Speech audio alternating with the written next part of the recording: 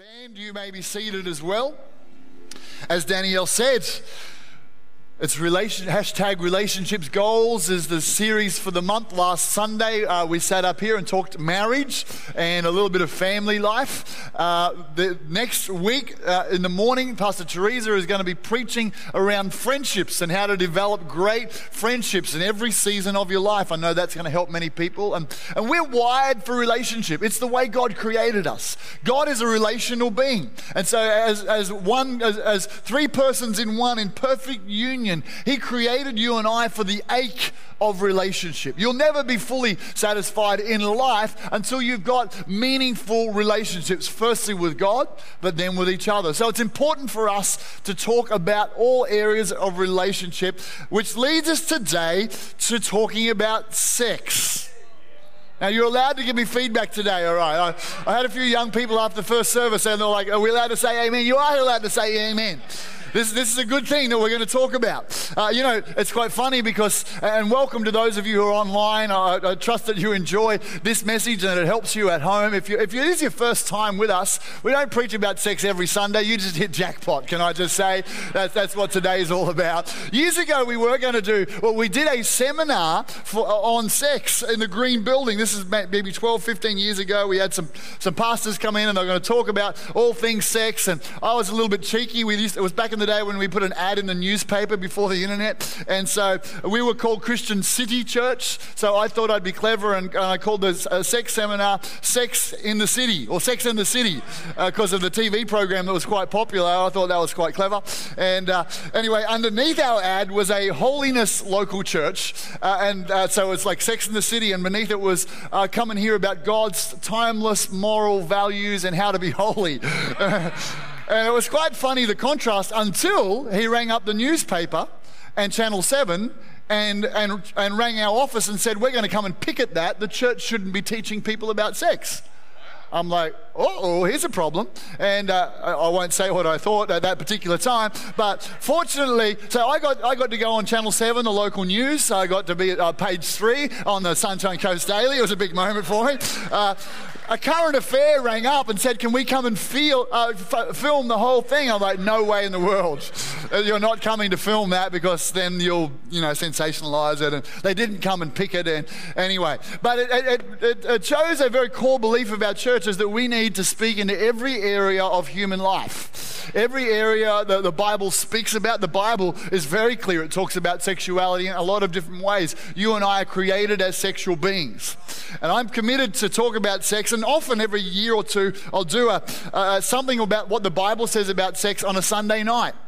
Because a lot of young people and young adults come on a Sunday night. But then it recently occurred to me that people in the morning services are having sex too. Or aren't or want or whatever. And so we should really talk about it in the morning service. It's okay to laugh this morning. So today, I don't want us to get our ideas about sexuality from Hollywood. Come on, young people. We're not going to get our ideas about sexuality from Hollywood. Say amen for me right now. This is going to be awkward for the teenagers today, but it's okay. We're leaning into awkward. I don't want us to get it from the internet. I want us to get our understanding of sexuality from the one who created us and whose Bible outlines these thoughts. I don't want distortions or mistruths to shape our thinking because it will mess our lives up. So I've got 7 things this morning. It is M-rated. M-rated, not R-rated. Not M-A rated, but M-rated, okay?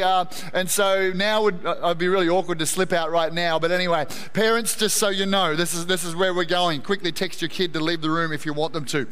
But we won't. We could if I read certain parts of the Bible, we'd get R-rated, but we won't today. All right, so 7 things about sex, the truth about sex. Are you ready? Turn to your neighbour and say, put your seatbelt on. Here we go. All right, number 1, sex is God's idea. Sex is God's idea. He created sex. Let's have a look at what it says in the first chapter of the Bible, Genesis 1, 27, 28. So God created human beings in His own image. And it says, He said, let us create them in our image, 3 in 1, and He created in our image. In the image of God, He created them. Male and female, He created them. We could preach a whole message about that right now. But in the beginning and since then, God has always been creating us male and female. That's the way he's created us. All right, just give me an amen.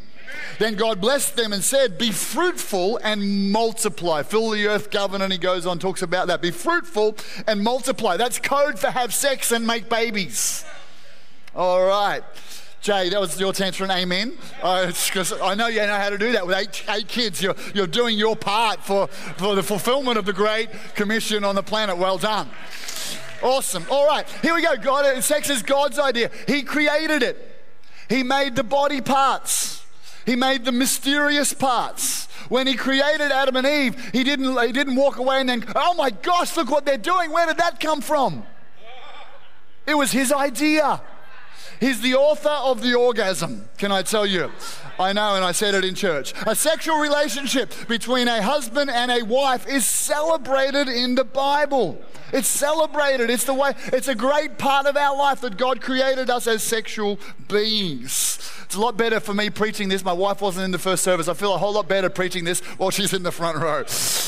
Okay, sometimes because of our experiences or the messages that have been communicated to us over the years, we can develop a wrong mindset and believe a myth that sex is dirty, that it's wrong, or that it's degrading. But that is not God's intention. Often that's because of lies that we've been told or because of bad experiences, and we'll talk about that today. So the first thing I want you to know is sex is God's idea. Number 2, sex is intended for pleasure and procreation. Okay, sex is a great part of a healthy relationship. It's not the whole relationship. Hollywood would tell you it's the whole relationship, but it's an important part of a great relationship. I like to think of it, it's not the whole cake, it's just the icing on the cake. And who knows that a cake tastes better with icing? Come on, somebody help me out here. Proverbs 5:18 and 19 says this, let your wife be a fountain of blessing for you. Rejoice in the wife of your youth. She is a loving deer, a graceful doe. Let her breast satisfy you always. May you always be captivated by her love. It's getting hot in here right now, isn't it? I'm just reading a verse from the Bible for you right now. It's a great part of a relationship intended for pleasure and procreation. Now, if we were to go to Song of Solomon, then we'd start getting R-rated. Then we'd be reading a book of the celebration of erotic love between a husband and a wife. We'd be reading an amazing poetic book where a wife pursues her man, proclaims boldly her attraction. In fact, in the Hebrew, the book of Song of Solomon is so erotic that many of the English writers struggled to translate it into English. Suddenly someone's getting hungry for the word of God here today. I can feel it. I can feel it. All right, number 2. Sex is intended for pleasure and procreation. We're doing all right. Number 3, sex is a picture of God's intention for the depth of our relationship with Him. There is a theology of sex. It's not just like, oh, that's a good idea, give them some fun, make some babies. There's a theology of it. Ephesians 5:31 and 32 says this, as the scriptures say, a man leaves his father and mother and is joined to his wife, and the two are united into one. This is a great mystery, but it is an illustration of the way Christ and the church are one. It's one of the greatest pictures of the way God loves the church is a sexual relationship. One of the great pictures. Timothy Keller writes it about this. He says, the sexual relationship between a husband and wife points to the eternal ecstasy of soul that we will live in heaven in our loving relationship with God in one another. It's a prophetic picture of heaven. And everybody said, Amen. Thank you, Bruce. Help me out here. Number 4, sexual desire is powerful. All right, you're created as a sexual being, and that sexual desire inside of each one of us is powerful. The Bible often compares that sexual desire as like a fire. It's a fire that burns within us. Often when people fall morally, and we use that expression in church, and people of all sorts of spirituality fall morally, the reason they fall is not because they're a bad Christian. It's because they don't understand the power of sexual desire and don't treat it with respect. Not because they're not a good Christian, not because they haven't prayed enough, but because they haven't respected the fire. Bible talks about it like this. Someone told me years ago about the difference between men and women, and there are a number of them, and I'm not going to spell them all out for you today. But one of the differences when it comes to sexuality, that a woman is like a fire, and all the conditions have to be perfect, and the wind stop, and everything just laid up just perfectly. And a man is like a fireman. Where's the fire? I'm there. I'll help you out. I've heard that. I'm not sure, Russ. I think you might have told me that, Russ. I'm not sure. Anyway, sexual desire is likened to a fire. Okay, it's a fire on the inside. So here's the thing. Proverbs 6:27 talks about a man having an affair, an adulterous relationship, or sleeping with a prostitute. And it says this: can a man scoop a flame into his lap and not have his clothes catch on fire? This thing's a fire, and if you mistreat it, you'll get burned. In fact, later on in Corinthians, when Paul's writing to the church, he says some of you are called to be single, to be celibate. It's a gift that God's placed in your life so that you can dedicate time for the service of God without needing to attend to a relationship. Some of you have got that gift. I'm not sure how many of us have got that gift here today. I know in the room we've got married people, we've got single people by choice, single by circumstances, single again, all variety of people. But some might have the gift of celibacy for the sake of the kingdom. But then Paul goes on and he says, but don't be pressured to do that, because it's better to marry than to burn. There's the fire again. There's a fire inside of you, and if it gets out, then there's going to be burning. And sometimes this is actually what happens in our lives. Let me put it like this. If we're in freezing cold conditions, and I said, come into my house, we've got a beautiful fireplace and a beautiful fire. The fire would create warmth, excitement, brightness. That's the fire. Now here's the thing. In the fireplace, awesome. But if it started to catch the house on fire, then we're going to have a problem. The problem's not the fire, that's the potential of the fire. The problem would be the boundaries, and whether we kept the fire within the boundaries or whether we let it go wild. And that's what sex is like. I remember as a kid on the farm, I went to the end of the road and I began playing with fire. And that's not a metaphor for something else. I was literally playing with fire, okay? Just to be really clear. Okay, and so I'm in this whole area of dead grass, and it's like a drought, and so I'm lighting a fire. But what I didn't do is I didn't make a big fire break around the outside of me. I didn't put a healthy boundary. I was just being a schmuck, and I lit the fire, and it took off. And suddenly there's a raging bushfire that the fire brigade gets called to, and someone got in a lot of trouble over that. The problem wasn't that fire is good or bad. The problem was that fire needs to operate within boundaries. And that's the thing about your sexuality. It's actually created by God inside of you, but it operates best when we have it within boundaries. Now that's not what the world will tell you. Hollywood will tell you, no, sex is just purely a physical thing for your pleasure and enjoyment. Have at it, do whatever you want, whenever you want, with whoever you want, and it'll be fun. But can I tell you, if that's the approach we take to our sexuality, then that fire gets out of control and we get burned. We get burned. And maybe some of us in the room here today, I would be very confident about this. Some of us in the room today have been burnt by sexual desire in some form. Maybe it's somebody else's sexual desire that they didn't live within the boundaries, it got out of control, and you were abused or damaged or pushed into something that you didn't really want to do. And that's caused a burning on your soul. Can I tell you that one thing about that is there can come healing from God. Healing on the inside. Forgiveness and experiencing freedom is a really important part of discovering healthy sexuality if you've been a victim of some kind of abuse or crossed boundaries. One of the things that I'm really wanting to be careful about this morning while we're talking about this topic is that this is the truth about sex. The aim of this is not to make anyone feel guilty. It's not to make anyone feel condemned. It's not to make anyone feel like, well, you're a second-class citizen.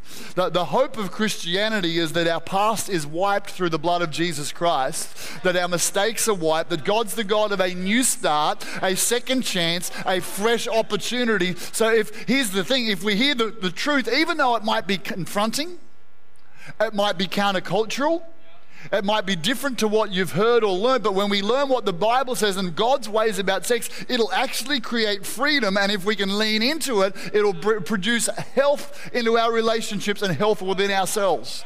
I got a text from the first service from a man who said, "You read my mail on some of the things I talked about. You described my life," and I'm going to describe a few things in a moment when the boundaries get out of control. He says, "I realize how much I've been damaged by a wrong thought and a wrong thinking around the world of sex, and I didn't realize that God's plan was to get me free from this." So I want to help us this morning. So if you've been burnt, you can be healed. You can be healed. God's plan for you is that. Okay, number 5, that was number 4. Sexual desire is powerful. All right, number 5 is this. Okay, a slight detour, but it all relates. Pornography is destructive. Pornography is destructive. So the whole world of pornography is trying to tell you that if you just watch this, it'll make you feel good, and maybe it'll be educational, or maybe in our marriage it'll spice things up a little bit, or somehow it'll do something in me. But pornography is one of the most addictive things that any of us can get locked into. Pornography right now is the biggest industry in the world. The porn business is right now creating things with a specific desire to trap 8, 9, 10, 11-year-olds, 12 and 13-year-olds. That's their target. They want to target a group of people and create a lifelong addiction and dependency on the porn industry that will continue to keep this industry going. They are absolutely demonically driven and wanting to do that to capture people. What so often we don't realize, we think it's just harmless fun. We just think it's educate, all of those things. What we don't realize is what's happening physiologically. Brains are literally, the chemistry of brains are literally being transformed through the watching of pornography. Desires are being changed through the watching of pornography. That's why we have such confusion in the world today, because of so much stuff that people are watching is literally transforming the way they think, but then they're saying, "But I was born that way," but it's not true. It's actually, it's a plan and assignment of the enemy. So here's what happens. Like any potentially addictive substance, porn triggers the release of dopamine in the brain. And God's designed sex to be not just a feel-good moment, but a chemistry in the brain moment. The original plan is that so that when a husband and wife first connected sexually, there would be a release of dopamine, there'd be a chemical reaction, and a lifelong attraction would be formed in that first intimate encounter. That's why He made it so powerful. But the enemy's come to sabotage that. And so this is what happens. Porn is an escalating behavior because as users develop tolerance for what they're watching, because the dopamine goes to a reward center in their brain, then the porn that used to excite them starts to seem boring. Predictably, they often try to compensate by spending more time with porn and are seeking out more hardcore material in an effort to regain the excitement they used to feel, which leads to aggression, violence, and edginess.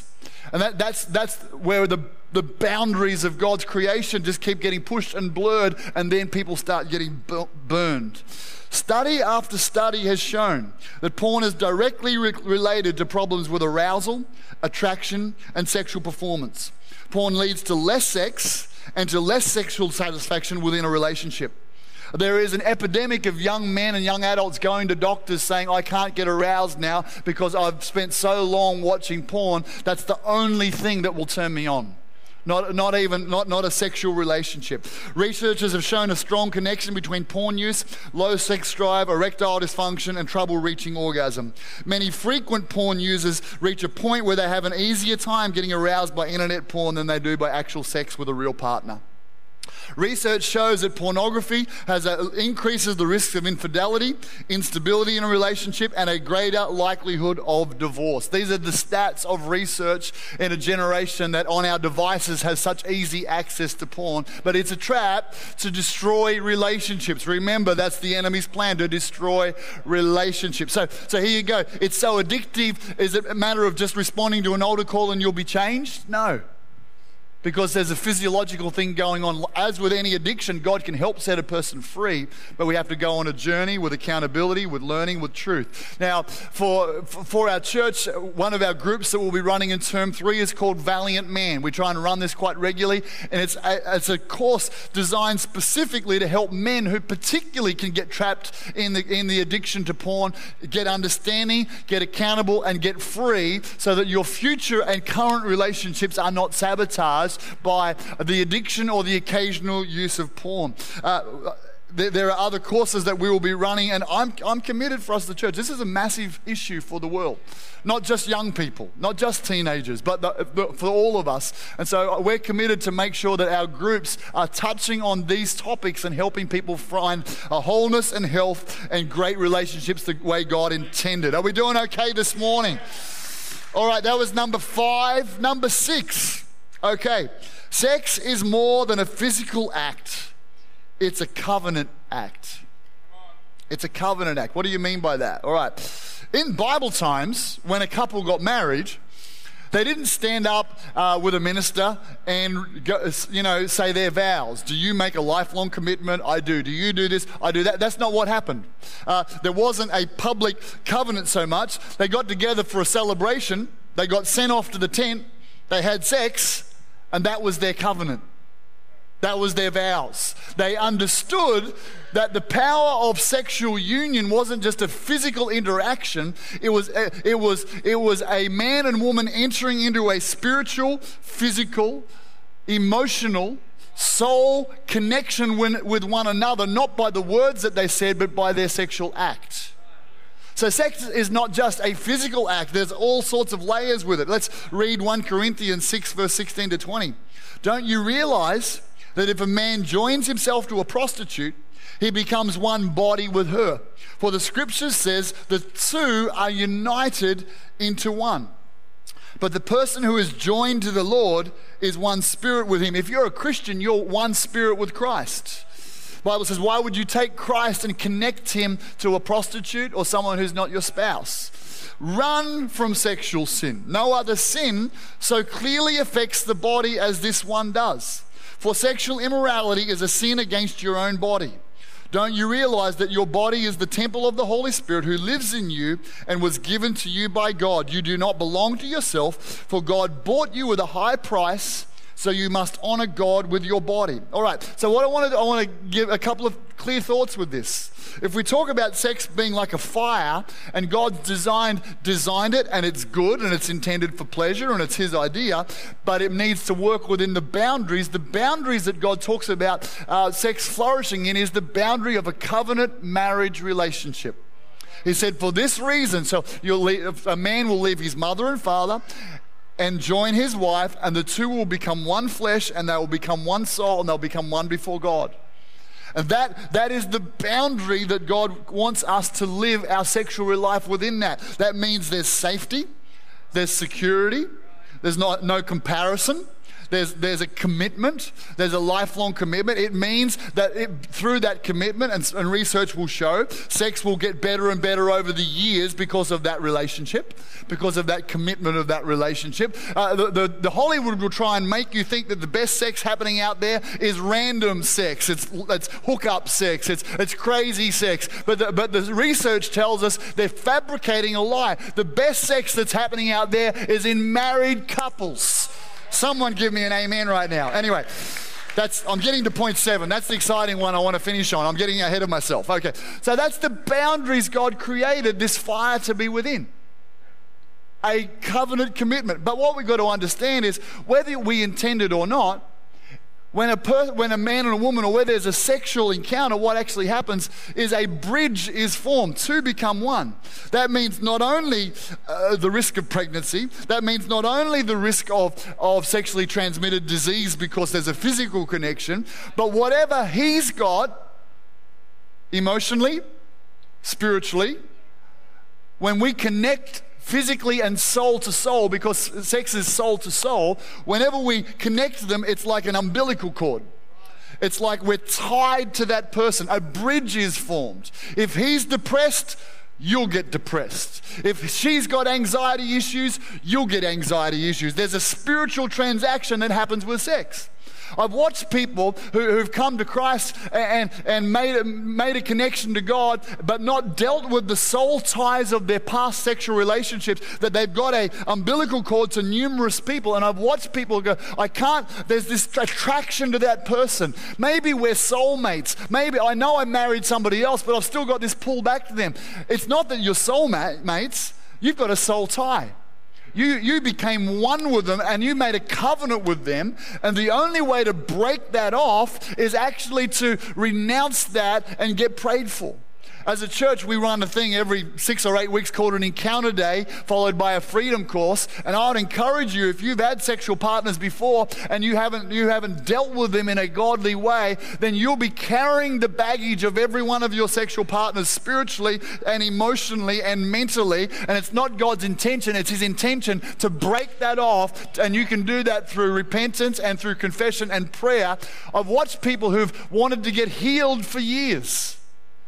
Christians believing God for healing, but not dealing with the soul tie, the umbilical cord to their past, and realizing that 20 years ago when I slept with that guy, and I didn't mean to do it, but it just happened, I slept with that guy, that sickness that was on him got on me. It wasn't transmitted through sex, it was a spiritual transaction, and I have been under that thing ever since that moment. The moment it was confessed, the power of the soul tie was broken, then healing came, because the door was open. We need to close the door. We're making some sense here today.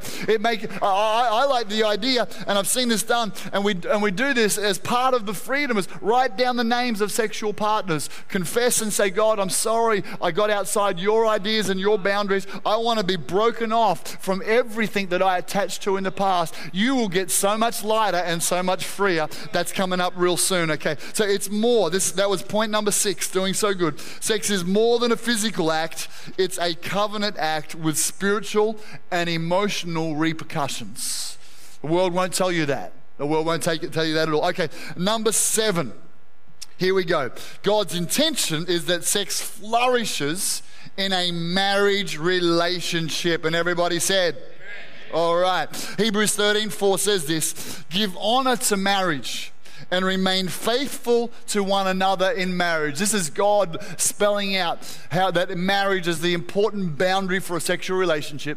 God will surely judge people who are immoral. That means fornication, sex outside of marriage. That's the Greek word. And those who commit adultery. That's sexual relationship outside of marriage. Give honor to marriage and remain faithful to one another in marriage. I want to tell us here today, young people, this awkward moment where the pastor's talking about sex, it's worth going the opposite way to what the world says. It's worth doing it God's way. You'll find that if you do it God's way, if you wait, if you give your marriage partner and I know there are young people all over the room, so I'll stop looking at you. But if you give the gift of your virginity to your partner when you get married, as that's the greatest gift you can give him. Girls, I want to tell you this, any girl who's watching or listening to this, so often guys want sex, it's the way they're physically wired, and they will say whatever it takes to get you to have sex, but here's what they need to say. They need to say in front of your friends and your family and before God, I'm not just giving you a ring on your finger. I'm not just giving you some empty words. I'm giving you my whole life. I'm marrying you in front of everybody. I'm making that commitment. And that's the price it will take for you to have sex with someone. It's going to cost them everything. And guys, respect her. Respect her. Don't try and force anything on her. You will pay the price if you don't respect her down the tracks. Research tells us this, that for every teenage girl who has premarital sex, she doubles the likelihood of divorce in her life. That's what research tells us.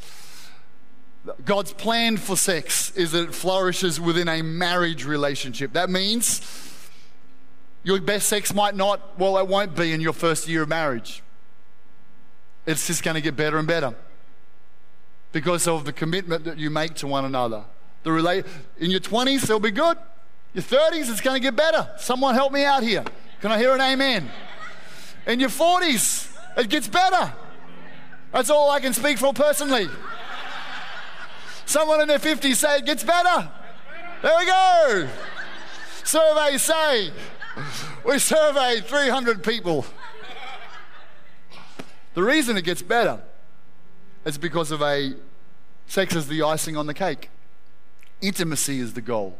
Emotional connection. And then when sex is part of a lifetime commitment to one another, where we're committed to one another, then God's smiling over your sex life. He wants it great. Hollywood's lying.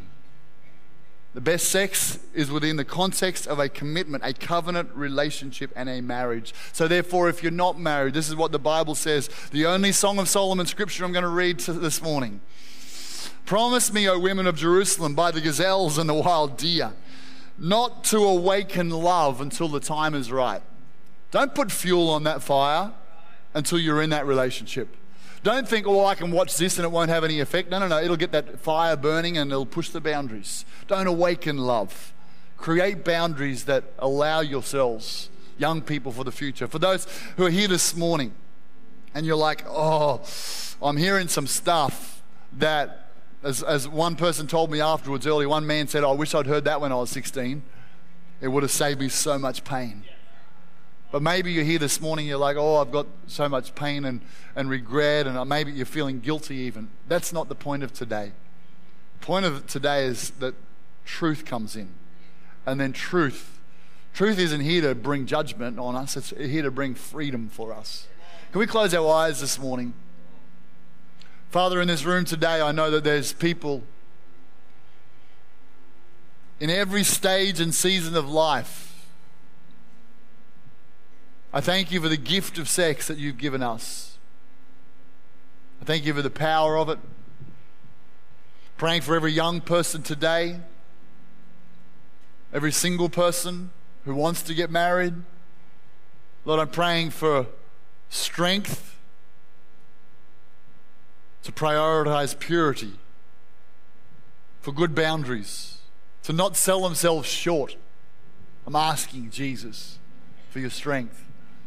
Father, I'm praying for people who want to get married. Holy Spirit, that you would help them find the right people, not the compromised people, but the right people. Give them the desires of their heart. Lord, I'm praying right now for people who have experienced pain, the burning where the boundaries got out of control, that a healing journey can begin even today as they go and begin to talk to someone and let the light in where there's been abuse. As they just begin to share that with a pastor or someone, a counselor, that healing would come. And Lord, I'm praying for every married couple. Father, that our intimacy would grow, that our emotional connection and spiritual connection would grow, and that our sex life would flourish under the blessing of God. I ask for it in the mighty name of Jesus. Amen. I want you just to keep your eyes closed for just a moment. One more thing we want to do today. I said earlier that we're created for relationship. We're relational beings.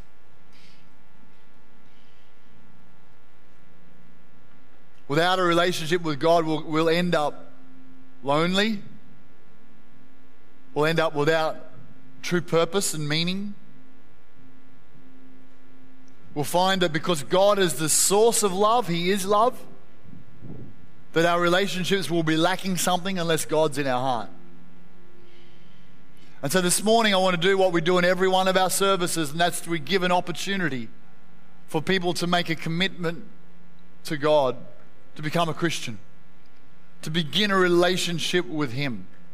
Today, God wants to begin a relationship with you.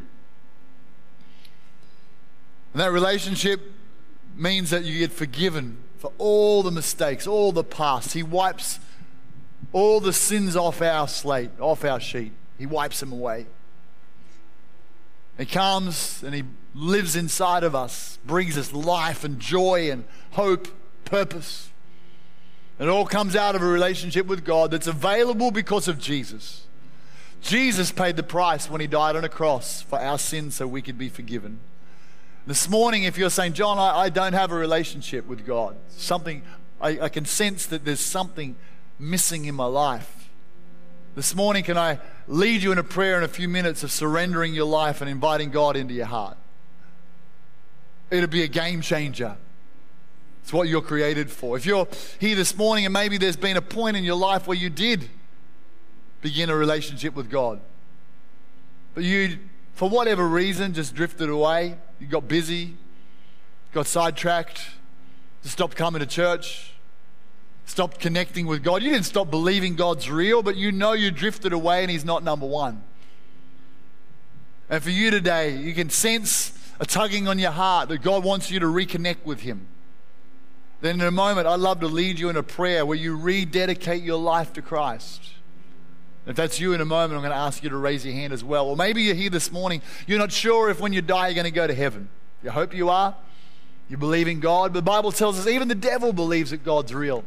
That's not enough to get us into heaven. What gets us into heaven is putting our trust in Christ and surrendering to Him. And when that happens, a true peace, a confidence about eternity comes into your heart. And if you don't have that today, in a moment I'm going to ask you to raise your hand with these others to say, that's me, I want that relationship with God you're talking about, John. So right across this room right now, in a moment I'm going to get you to raise your hand in your seat. I'll get you to put it down.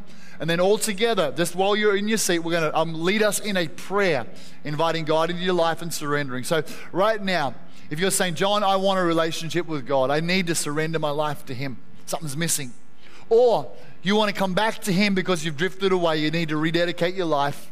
Or you want to be sure you're going to heaven. Right now, wherever you are, if that's you, if you're watching online, I'm including you in this moment. Would you just raise your hand and say, that's me today. I want to get right with God. I'm away from God, something's missing, I want to reconnect with Him. If that's you right now, wherever you are, would you raise your hand and say, John, that's me today. Thanks, I see your hand. Thanks up the back, I see your hand, that's great. Who else right now? You can put your hands down, those two people. Is there someone else here this morning? You're saying, that's me as well. Something's wrong in my life. I've drifted away. Don't let pride rob you right now. Pride just says, oh, I can work it out. I know how to do this myself. No, the beginning of wisdom, the Bible says, is the fear of the Lord. It's a surrender to God. He knows the best way for our life. He knows the way for us to live. The most powerful moment you'll have is when you surrender and say, okay, God, I'm going to do it your way. I'm surrendering to you. I give you my life. When you do that, you become a partner with God. Everything begins to change. I feel like there's at least one more person. You need to raise your hand right now. It's time to surrender to God. If that's you, would you also raise your hand as well? Say, that's me today, John. I want to surrender to God.